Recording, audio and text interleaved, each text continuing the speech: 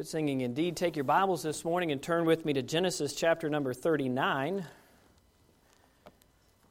I had to figure out in the early service this morning why there were so few prime-timers. They were out partying until about midnight last night, those prime-timing wild houses. And we all know most of them go to bed around 7:30, so it was a struggle for them to come to the early service, so we're a bit more full. That's a good thing in this service, in this hour. Good to have Zach and Sarah home. They've been on vacation. You can always see that hint of Italian blood in Zach when he comes back from vacation. Sarah's like the rest of us. She's just red, and Zach is like deep, dark tan, like it's the middle of August already. Anyway, I'm glad you are here. We're continuing in our series, Walking with God, as we look at the life of Joseph.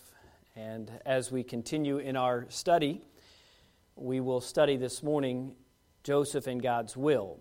Let's read one verse here in Genesis 39. In our second point, we'll jump back to chapter 37. But I want to set for us the context of Joseph not just going to the pit, but Joseph's deliverance from that pit. This is the will of God for his life. He's already surrendered to the Word of God we saw last week, and now he's having to surrender to God's will, because God's will never looks like our will is, or how we think it should look.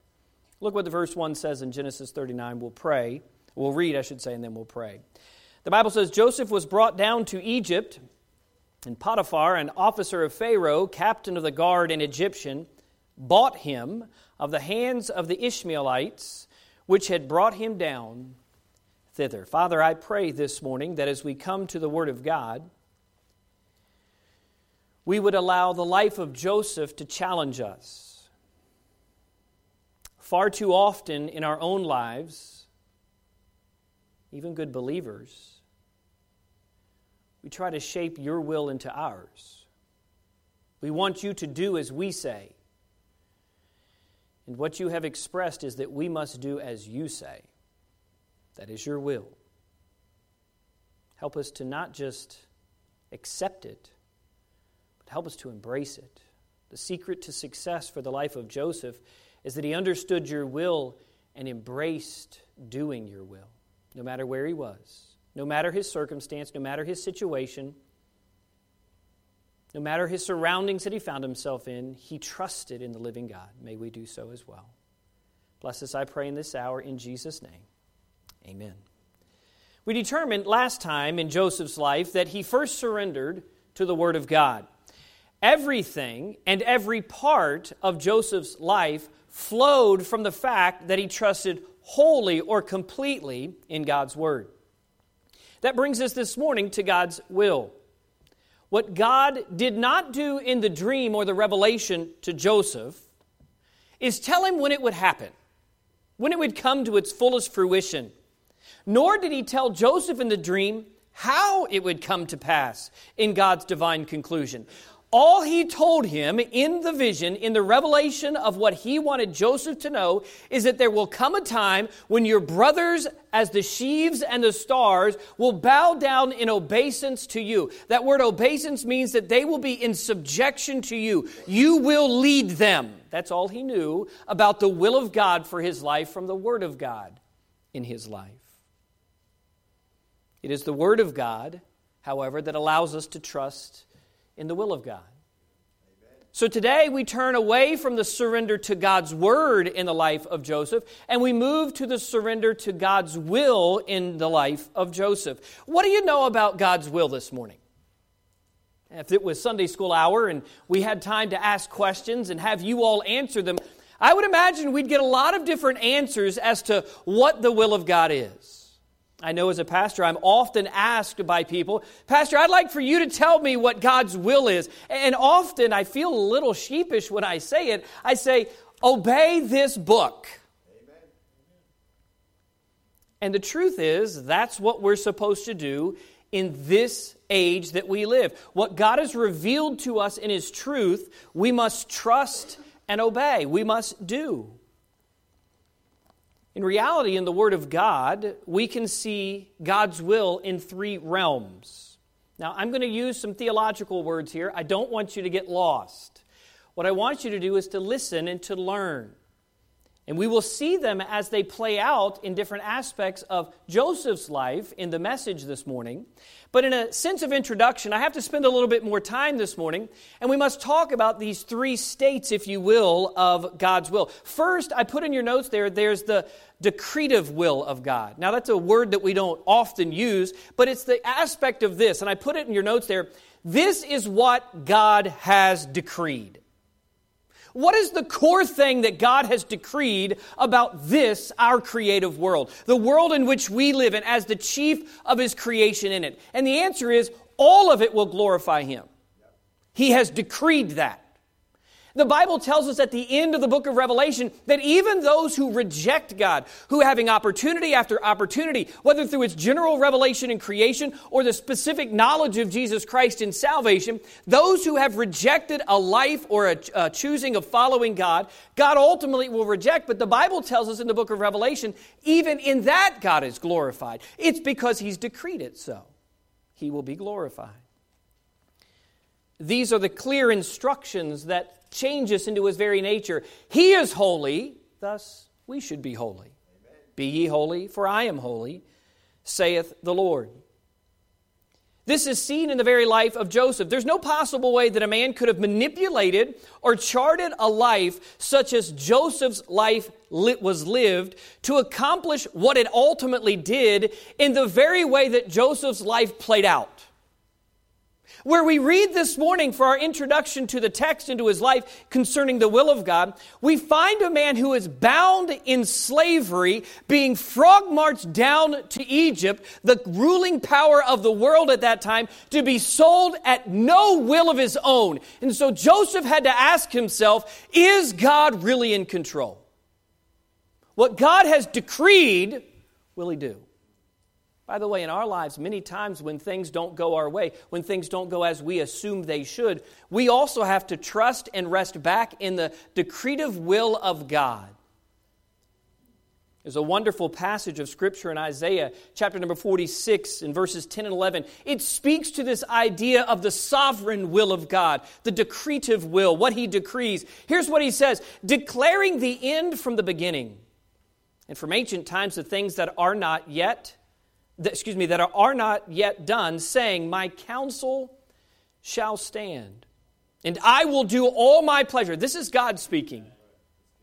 Calling a ravenous bird from the east, the man that executeth my counsel from a far country. By the way, in context, He's bringing judgment upon Israel. And He's saying that one that will come from a far country, those that will come to judge you. By the way, there's also a reference to the Lord Jesus Christ. The point is, what God decrees, God does.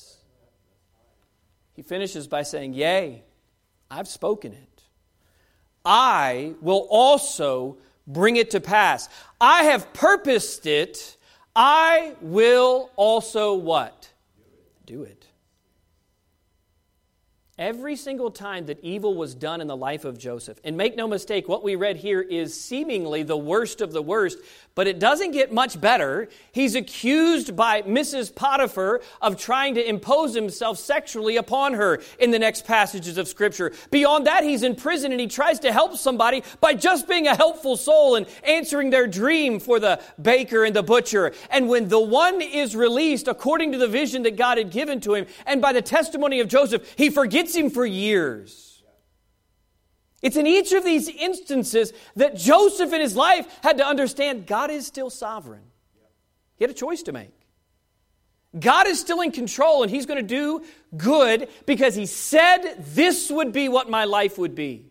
And it hasn't come to pass yet. Thus I know I can trust in the will of God.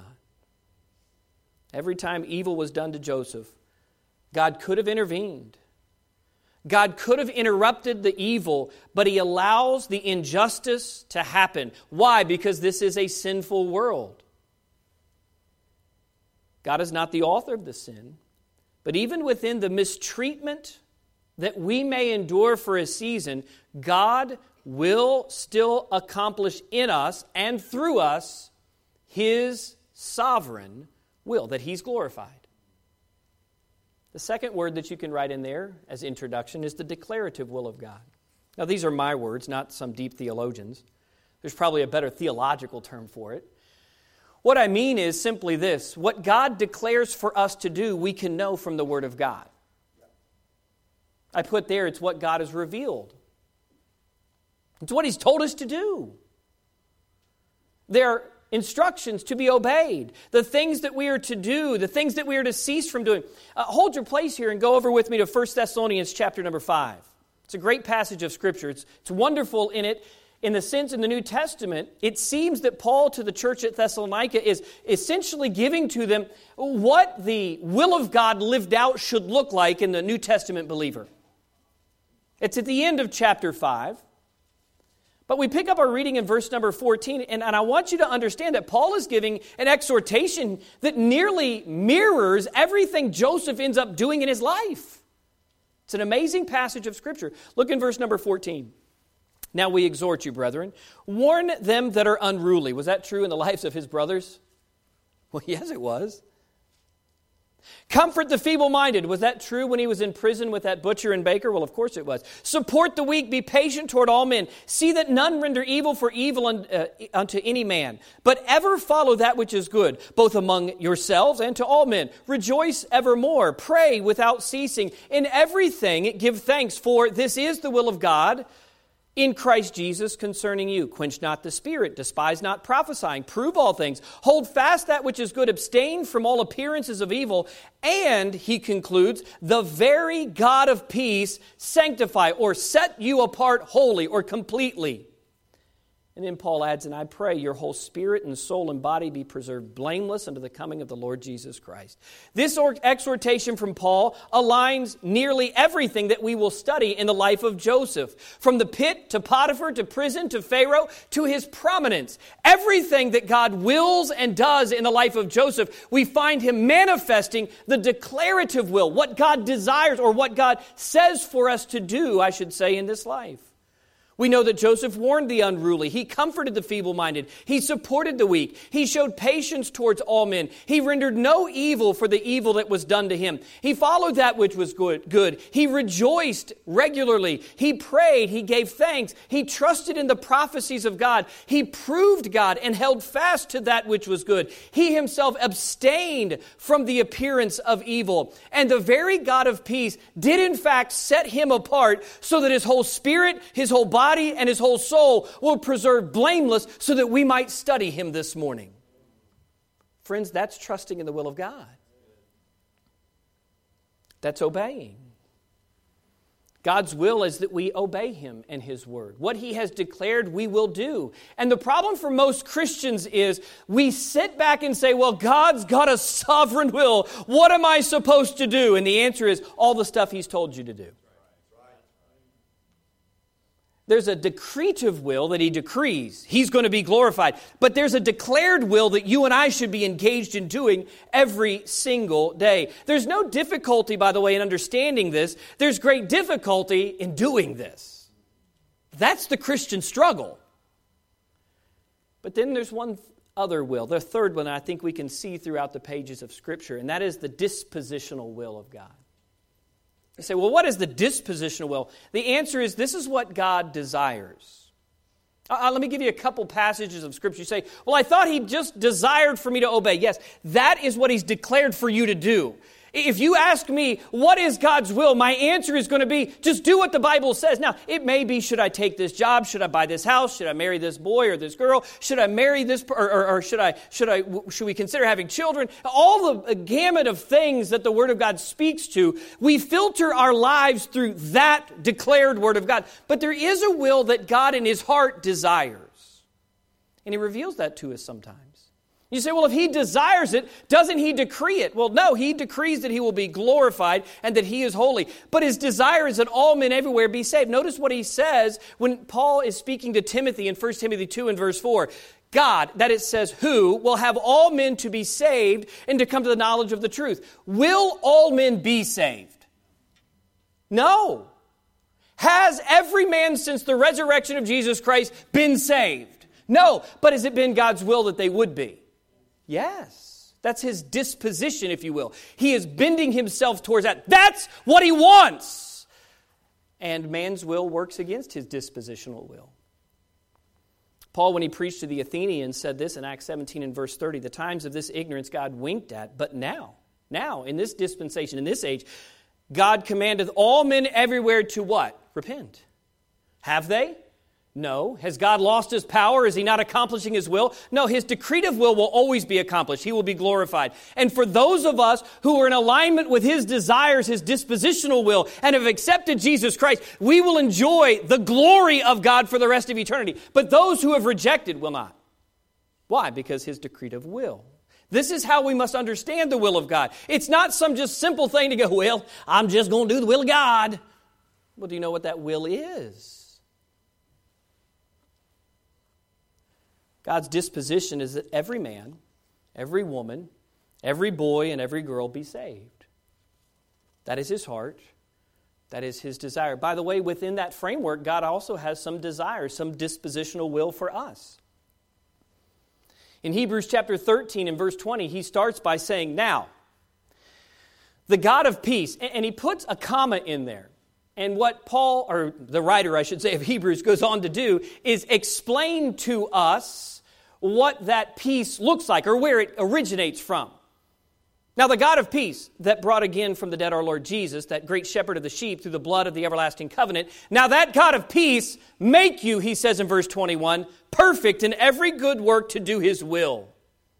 Working in you. This is God's desire. He wants you to say no to your will and yes to His will. And I'm still just in the introduction. I promise we'll get to the preaching.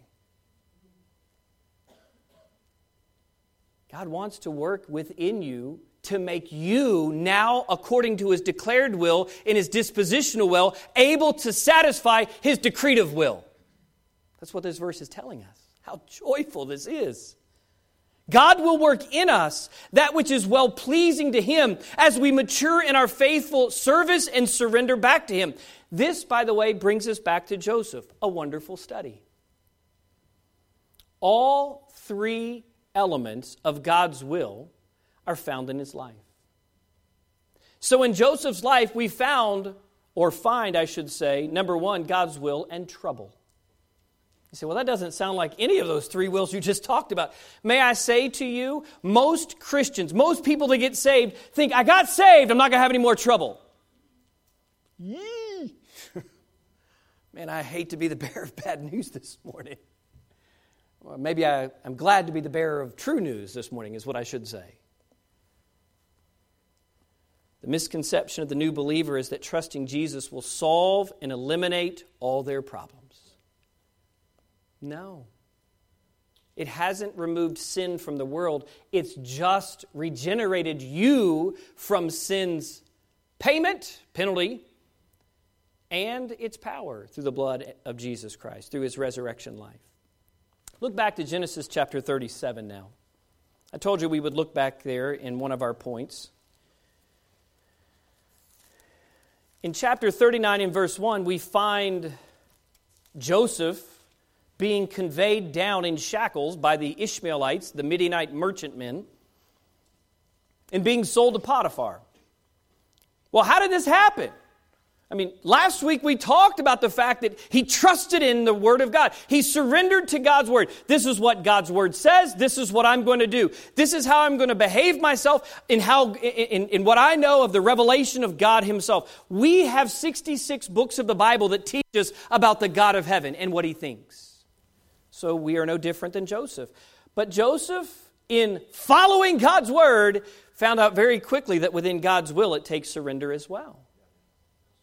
Look in verse 23 of chapter 37. It came to pass, when Joseph was coming to his brethren, that they stripped Joseph out of his coat. Boy, you want to talk about loathing. As soon as the 17-year-old shows up, they take Daddy's favorite cloak, off of him. His coat of many colors that was on him. And they took him and cast him into a pit, and the pit was empty. There was no water in it. And they sat down to eat bread. Can you believe this? The callousness and the hatred of the one who loves God.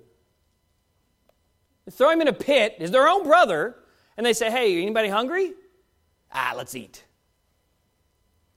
And they lifted up their eyes and looked, and behold, a company of Ishmaelites came from Gilead, with their camels bearing spicery and balm and myrrh, going to carry it down to Egypt. And Judah said unto his brethren, hey man, let's not miss this opportunity to make money. What profit is it if we slay our brother and conceal his blood, hide his murder? Come, let us sell him to the Ishmaelites, and let not our hand be upon him. What a self-righteous exoneration that was egregiously wrong. Well, it's not going to be our fault if he dies. Well, you sold him into slavery, you jerk. For he is our brother and our flesh. You see, sometimes we read these passages in the Bible and we run over them. Can you imagine what he's saying? Put yourself there. He's not honorable. He's not noble. By the way, there's some people today that will use right words and try to sound honorable and noble, and they're no better than Judah. Well, he is our brother. Well, then don't sell him into slavery. Don't hate him. Listen to him if God is speaking to him. Well, he is a problem, so we got to get rid of him. And his brethren, it says, the brothers of Judah, were content. I often have read that part of the verse number 27 and thought, there was one brother that wasn't content. That was Joseph. And Joseph's like, no, don't do this. I don't like this idea. We don't care what you think. Get in the pit. Notice verse 28, then there passed by Midianite merchantmen, and they drew and lifted up Joseph out of the pit, and sold Joseph to the Ishmaelites for 20 pieces of silver, and they brought Joseph into Egypt. It is from there that they go home and they talk to Jacob and lied to him the story that they lied to him, and we see the story of Joseph continues in our text that we read this morning in Genesis 39 and verse 1.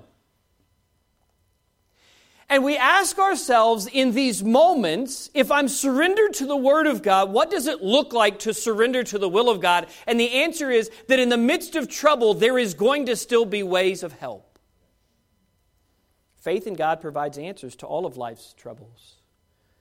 But it is through an understanding that there is a greater will being accomplished than merely our own preferential desires of ease and comfort. God sometimes will take us as believers through very deep valleys.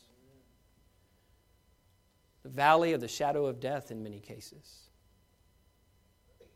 It is in this trouble that the true believer in God, the one truly surrendered to the God who's revealed himself to us, begins to surrender themselves that God's will is best, even if it doesn't make sense to us. And so we understand, letter A, that this leads the believer to understand suffering will come.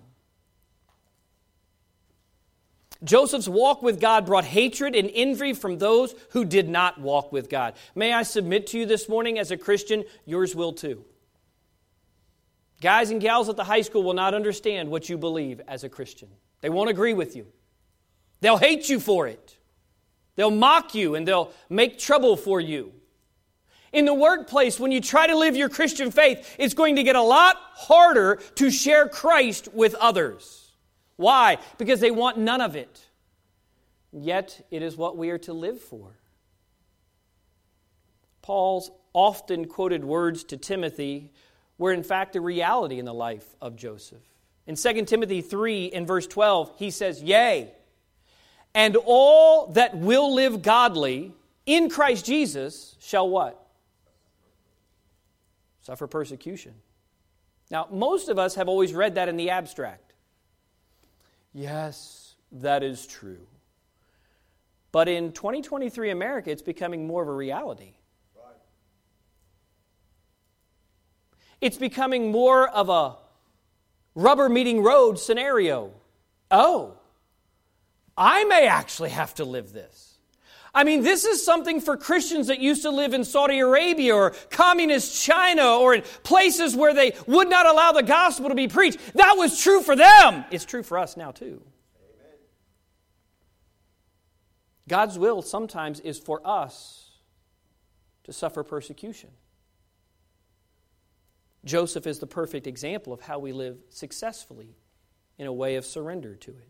Paul's testimony, by the way, just before this speaks to the same life Joseph lived. Here's what he says leading up to verse 12, the Apostle Paul in 2 Timothy chapter 3 and verse 10. But thou, he's saying to his son in the faith, hast fully known my doctrine, manner of life, purpose, faith, long-suffering, charity, patience, persecutions, afflictions, which came unto me at Antioch, at Iconium, at Lystra.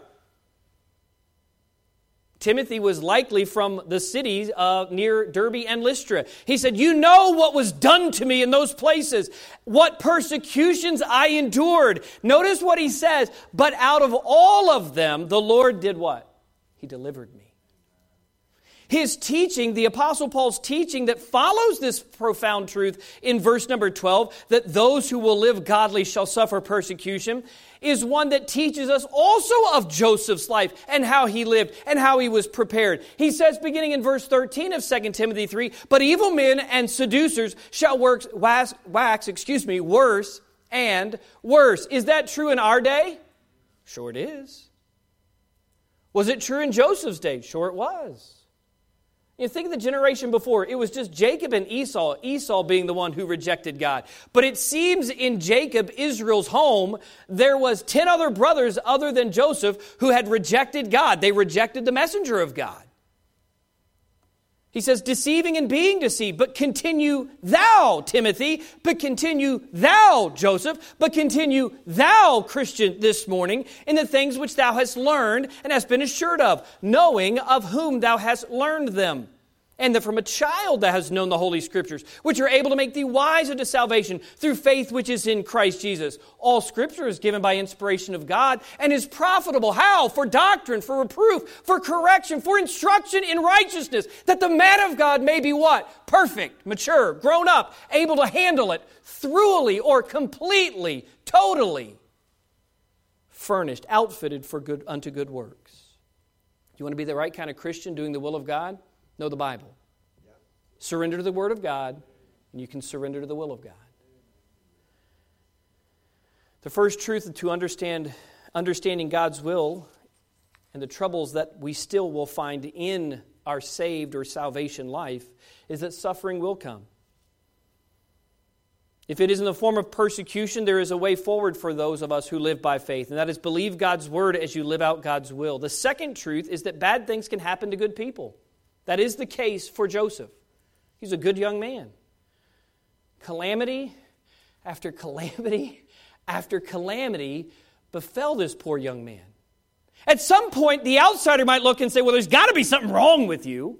But there wasn't. We never find a sin listed of Joseph anywhere in the Bible.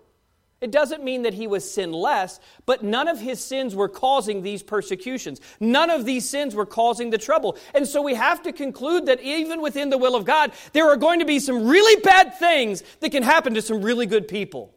How do we know that? Jesus Christ, the perfect man, was crucified for not a single sin that he ever committed. If that's true, then you and I might suffer for Jesus as well. This world is cursed by sin. Thus, sin's curse, will manifest itself in tragic, unexplained losses. It will be revealed in our lives in injustices and outright inequities that are done to us. Suffering sometimes even comes when wicked people seemingly get away with the most heinous acts. Joseph's life, along with other Old Testament, New Testament, and the Son of God himself, life, teach us that responding godly is the only control that we have over our sufferings. Within the will of God, how do we respond to trouble? And the answer is by surrendering to the God behind the circumstance. I put in my notes here, you can either be a victor or a victim. Be a victor over suffering through Christ rather than becoming a victim through your own self-pity. And I know that sounds callous. I don't mean it to sound callous. It's just the truth. You can either be a victor in and through Jesus Christ. Joseph chose that path. He did not know who Jesus Christ was, but he did know who God was, and God had revealed himself. And by faith, he was willing to surrender both to the Word and now to the will of God. All right. If this is in your will, if it's at your hand, I can't control it. I doubt a 17-year-old was going to beat up the 10 brothers and get himself out of the pit. When he was thrown in the pit, the reason the Bible says there was no water in the pit, it tells us that he went all the way to the bottom. Can you imagine the damages that would be done falling 5, 10, 15 feet down to the bottom of a pit? A waterless pit? If there was water, he could have floated back to the top after being submerged and maybe found his way out of the pit of his own strength and his own accord. But the Bible tells us, nope, he was cast into the pit. There was no hope of helping himself. May I submit to you, you need to see yourself in that situation. The only way to live within the will of God is to surrender to the God behind the circumstance. Suffering will come even for those who are obediently living in God's will, but this suffering opens us to the possibility, letter B, that sanctification can occur. Now please notice I didn't say sanctification will occur. Oh, that it would be true that sanctification was a guarantee if we just endured this suffering, but it's not a guarantee. It is a possibility, but it's not guaranteed to us. Joseph's trials, Joseph's troubles, his persecution, were there to refine in the life of Joseph the things that God willed to be refined. Far too many people go through suffering without getting the important part of God's sanctifying purpose in either tragedy or trials or trouble. And far too many believers are tasked with enduring the same type of suffering again and again because they won't learn.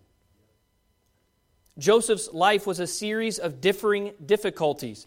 The pit was a much different test than the one in Potiphar's house. Potiphar's trial was refining in his life in a completely different aspect than the tragedy of being forgotten in prison. And so time and again in the life of Joseph, we see that he just surrenders to the will of God and says, God, I want to walk with you in this.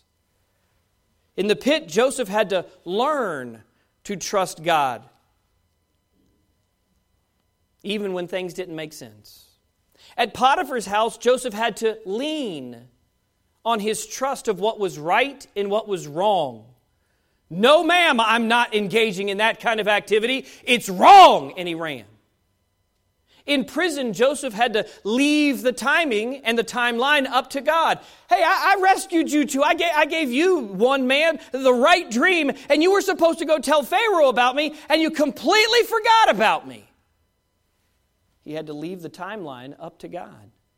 In Pharaoh's court, in his prominence, Joseph had to lead others using God's method. But all of these meant that first he had to surrender to God's will and God's work. In every instance, Joseph trusted that these were opportunities to see God's will accomplished, even if it didn't make sense to him. The key to successfully navigating a tragedy or trouble in your life is to look to see how God will manifest himself to you, and then changing, turning, or obeying in a way of learning that comes from God's Word. If you are sinning this morning and under judgment, please do not lay your persecution at the feet of God's will, other than to say this: stop sinning. Seek forgiveness, repent, and be right with God. Trouble is the reality for every human being. Thus, every follower of God can expect God's will has trouble that we must navigate as well. From trouble in Joseph's life, we move, number 2, to God's will and trust. If there's going to be trouble, then there's going to be an opportunity for us to trust God in the midst of it. Job said it this way: though he slay me, yet will I what? Trust in him. Man, I often wonder if that's what was going through the mind of Joseph as he's chained and being marched by the Ishmaelites. By the way, the ones who hated the lineage of God. Ishmael was the bastard son of Abraham and Isaac, the rightful son. The Ishmaelites wanted nothing but to destroy this line. They were very happy to take one of that line and put him into bondage. The psalm that Zach chose this morning, amazingly, while on vacation, imagine how good this message would have been if I had known this was the psalm before this morning. It's wonderful. It's true. This is our trust. This is what Joseph had in his heart. Notice what it says again. In thee, O Lord, do I put my trust. Let me never be ashamed. Deliver me in thy righteousness. Not my righteousness, in thy righteousness. Bow down thine ear to me, deliver me speedily. Be thou my strong rock for an house of defense to save me. For thou art my rock and my fortress. Therefore, for thy name's sake, lead me and guide me. Pull me out of the net that they have laid privately or privily for me. For thou art my strength. Notice these very words in verse 5 are the words of Jesus on the cross of Calvary. Into thine hand I commit my spirit. There he said, into thine hand I commend my spirit. Thou hast redeemed me. These are the words of Joseph. You say, did he write this psalm? No, but these are the words of Joseph. This is the trust in the fact that God's will would preserve him, protect him, and provide for him. It is of eminent importance to say once again that Joseph's life is of many other things a lesson for us to learn how we build up our own most holy faith. Surrendering to God's word allowed Joseph to much more easily surrender to God's will. Two truths that Joseph knew then about God and how God had revealed himself that were already in his life. Letter A, that God's will is good. Do you believe that this morning? I mean, we reflexively say yes. I doubt, I've yet to see it, at least in our church. I've yet to see somebody come in when the pastor asks what should be an obvious spiritual question, somebody go, no! I mean, could you imagine doing that this morning? Some of these teenage boys might do it next time, but I don't know. I mean, we all reflexively say, well, yeah, God's will is good. Well, do you believe that, though? In the privacy of your heart between just you and God, do you believe that's true? Our actions and our attitudes truly show if we believe God's will is good or not. Are you a complainer? Do you have anger? Has it become bitterness on what God has allowed or brought into your life? Then, friend, you're still struggling with whether God's will is in fact good or not. Let's set some truths forward first. God's design for man was perfection and not death. Sin, entering into his creation, forced his hand, death. It brought misery and destruction of the life that God intended for the race of mankind to live. Thus, God's will is still good, but the outworking of that will follows a winding path. It is quite narcissistic of a believer to expect God to do everything positive in their life. For Him to prevent and preempt all evil and wrong that could ever touch the sanctity of my life. You would get the sense of the narcissism in that. I'll give an example. As a father to my boys, I do not shield them from all trouble. But I try and teach them that when trouble comes their way and they have to maybe suffer even unjustly, that they need to trust me, they need to trust their mother, but most importantly, they need to trust God. We had a practical example that happened just yesterday. Jessica went yard sailing. Thankfully, I didn't. The boys went with her. Luke came home and he bought him a sketch art projector. Did anybody sell a sketch art projector yesterday at a yard sale? Whew. All right, I'm safe. I can keep going. It is the will of God. He brought it home and he said, Dad, I got to download an app. I'm like, what are kids' toys today? So I got the home phone out and I downloaded the app and then we connected it to the reader card and it was going to put the things on there that would project it down on the paper and he could learn to draw. And it said, card reader error. And I took it out. I did the old Nintendo thing. Put it back in. Didn't work. Got another card that I had at home. Put it in. Didn't work. Time after time after time, it didn't work. And finally, old Luke said in his floor, "Oh, I wasted $5." And as a dad, I said, "You sure did." So I don't go yard sailing. Luckily for him, Mommy and Grace came swooping in. Don't worry, honey, I have $5 for you. It's good to be the baby. Drew's over here nodding his head. I can't protect them from what life will teach them. Nor does God do that in your life. But you have to come to a point where you trust Him. And you recognize that in trusting Him, there is a good God behind the good will that He's doing in your life. God's will today is not perfection and perpetual bliss for mankind. That reality left when sin entered. It will be restored someday for those who have chosen to trust God in salvation. But for today, for now, in this life, God's declarative will, as Joseph understood it, is for His creation to please Him. Revelation 4 and verse 11, Thou art worthy, O Lord, to receive glory and honor and power, for Thou hast created all things, and for Thy pleasure Kyle was created. That's how I read that verse. Do you? Are you part of His creation this morning? That's how you should read that verse. It's not only that I'm to please Him, I'm also to glorify Him. 1 Corinthians 10:31 says this, Whether therefore ye eat or drink or whatsoever ye do, Kyle, do all to the glory of God. It is a good idea to read yourself into the Bible often. How do we do this? We do so through obedience and surrender to Him. Old prophet Samuel, speaking to old King Saul, said this in 1 Samuel chapter 15 and verse 22. And Samuel said, Hath the Lord as great delight in burnt offerings and sacrifices? He's asking this question in the sense that King Saul comes back from killing the Amalekites and King Agag, and he brings him back and says, This is my trophy. And God said, I wanted them eliminated. They're a picture of the flesh. They need to be gone. You're rescuing your flesh. You're going against my will. You got to trust that what I say is good and do what I will because it's good. To that, Samuel concludes, Behold, to obey is better than sacrifice. Notice the second part of it. The first part is do what's right without messing up and doing what's wrong. The second part of this that Samuel says is the one that we often overlook. He says, and hearkening to them better than the fat of rams. In other words, to listen when you've been corrected than to just go and get all of these fatted rams. Obey and hearken, he says.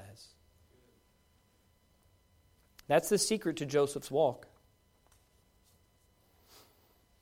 That's the power for your walk.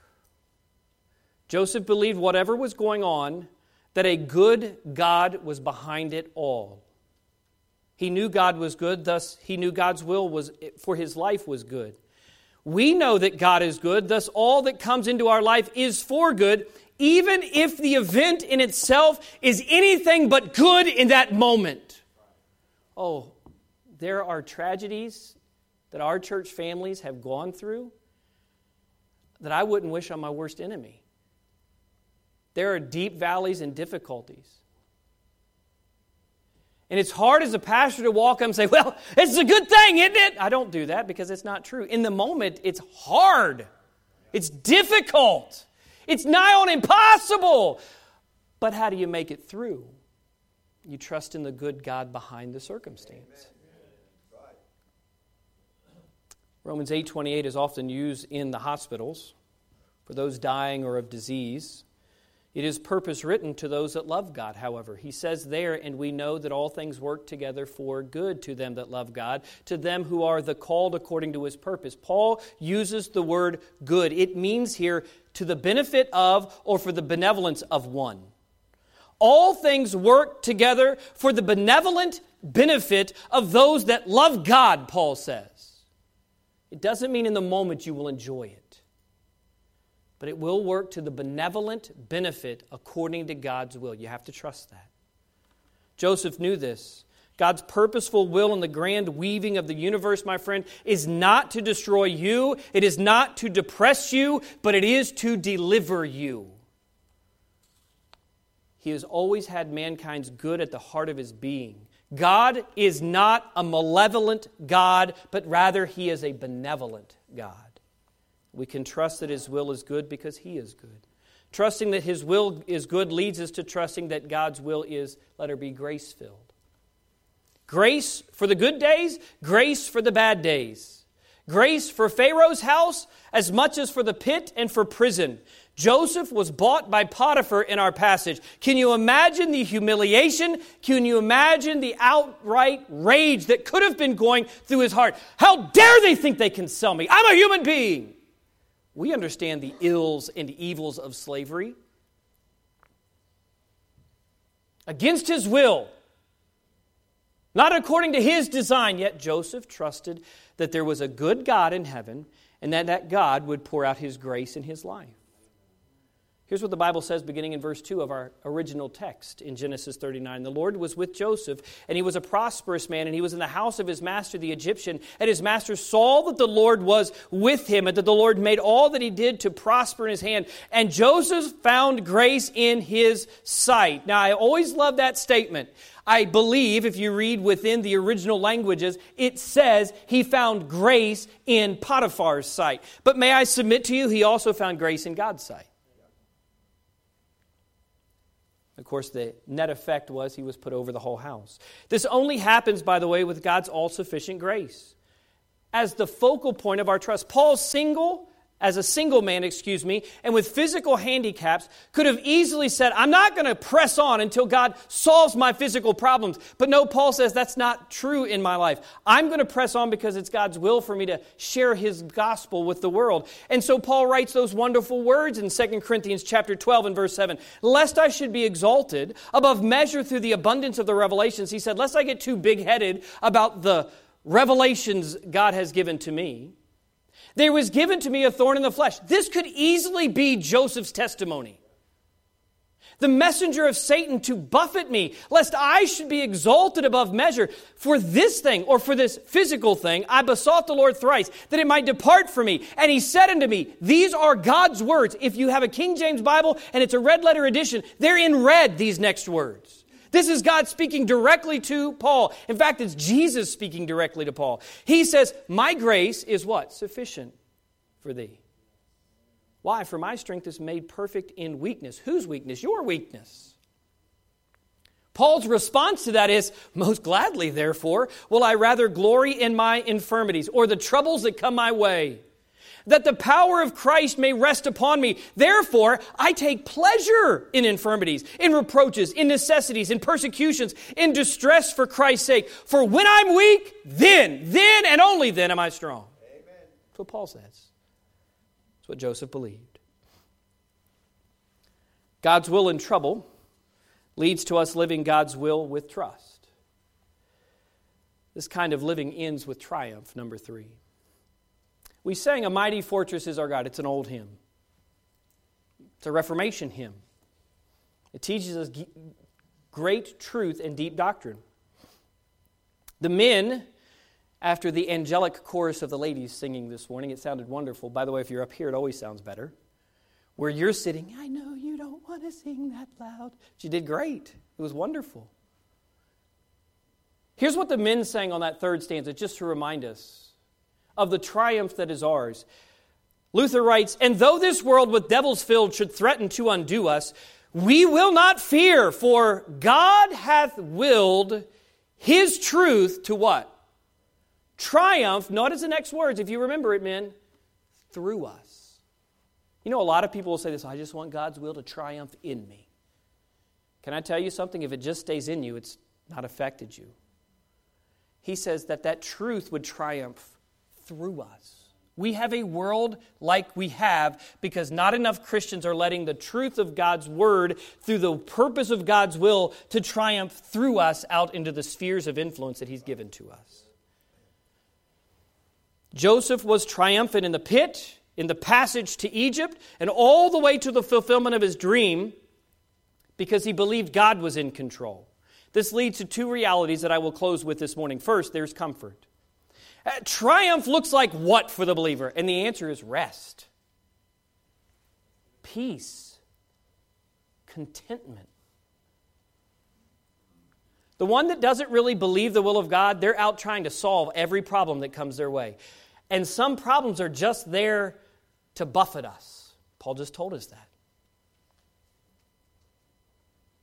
Who would you rather be in control, by the way? You or God? Me. Do that for a week. No, don't. But if you do it for a week, tell me how it goes. Okay, God, you can have control. It's yours again. I can't do anything right. Yeah, I know. Neither can I. The comfort that Joseph knew was not that he was in control, but that God was. God promised in His revelation to Joseph, thus God would have to prove Himself through His own power. Can I tell you something? That's the kind of proving God loves. He doesn't like proving that he has to chasten us or correct us. He likes rather proving that he is powerful to accomplish in us and through us his will. Joseph rested in this fact. Far too many times we try and fix our troubles in our own strength. If we want to obey God, let him work through the troubles of our life. Comfort is ours through the peace that God's presence gives to us. Paul said this in 2 Corinthians 1 and verse 3, "Blessed be God, even the Father of our Lord Jesus Christ, the Father of mercies, the God of all comfort, who comforteth us in our tribulation, our trials and our troubles, that we may be able to comfort them which are in any trouble, by the comfort wherewith we ourselves are comforted of God." In other words, when you go through trial and you rest in God's presence and power, and he proves himself true once again, that he is a good God and he is a gracious God, we then can go out and be an encouragement to others. Sometimes in our church, over years, I've been able to see one person's old trial through triumph and trust in God has led them to be able to say to someone way down the line, "Hey, I think I can help you with that." It's the power of the family of God. It's the power of a church. It's the power of believers being gathered together. I'm here for your benefit. You're here for my benefit. That's what he just said. But it's as we're walking and surrendering to the will of God and the working of God in our lives. Joseph knew God's comfort. We, through Christ's presence, know God's comfort, the presence of his Holy Spirit as well. No matter the abundance of suffering, I love what he says there. In the very last verse, he says, "For as the sufferings of Christ abound in us, so our consolation also aboundeth in Christ." It doesn't matter how many problems we have. Every time we come back to God with no matter how big the problem is, the presence, power, and person of God is greater than those problems. It reminds me of Psalm 46 and verse 1. God is our refuge and strength, a very present help in trouble. There's comfort for us in God's will. This is our triumph, but there is also confidence. Joseph's life from Genesis 39 had a few more twists to go. You would think the bottom rung would be being sold into slavery, but it kind of gets worse. He's lied about by his master's wife, who seems to be a harlot herself, an adulterous woman. And yet his testimony is torn down in the eyes of one who trusted him, Potiphar. He goes to prison and he proves himself once again faithful to God and trusting in God. And once again he's forgotten and let down. Time and time again, he had to just relax into the will of God and say, "Okay, this is what you've willed. I'll trust you in it." Joseph didn't know in this passage in Genesis 39 what the Ishmaelites would do to him, but he knew God's will always accomplishes his word. When the whole world turns upside down, when nothing makes sense in the circumstances that you are enduring, then and then alone know that God will be glorified in your obedience to his word in the midst of that trouble. God is honored and magnified by your humble trust and the response to him in love in every terrible thing that may come your way. It doesn't mean we like the terrible thing, but it does mean we can be confident that God is still in control above and beyond the immediate situation. Confidence is the resting Christ amidst the raging seas in the New Testament. That is the picture of Joseph walking in bondage as a slave to the Ishmaelites. Even in chains, he was triumphant because he trusted in the living God. So in closing this morning, God's decretive will for Joseph was that his life, the whole of it, would bring glory to him. God's declarative will was that Joseph would be in a position of leadership to supply for his family when the day of subjugation would come. And third, God's dispositional will was for Joseph to simply trust and obey his revelation every step of the way. My question to you is, how are you doing? Do you trust God? Do you do his will daily? I remind us again of God's desire from Hebrews chapter 13 and verse 20. Now the God of peace make you perfect in every good work, to do his will, working in you that which is well-pleasing in his sight. You find three aspects of God's will in that very passage. God wants you to surrender to His control in your life today. Father, help us, I pray.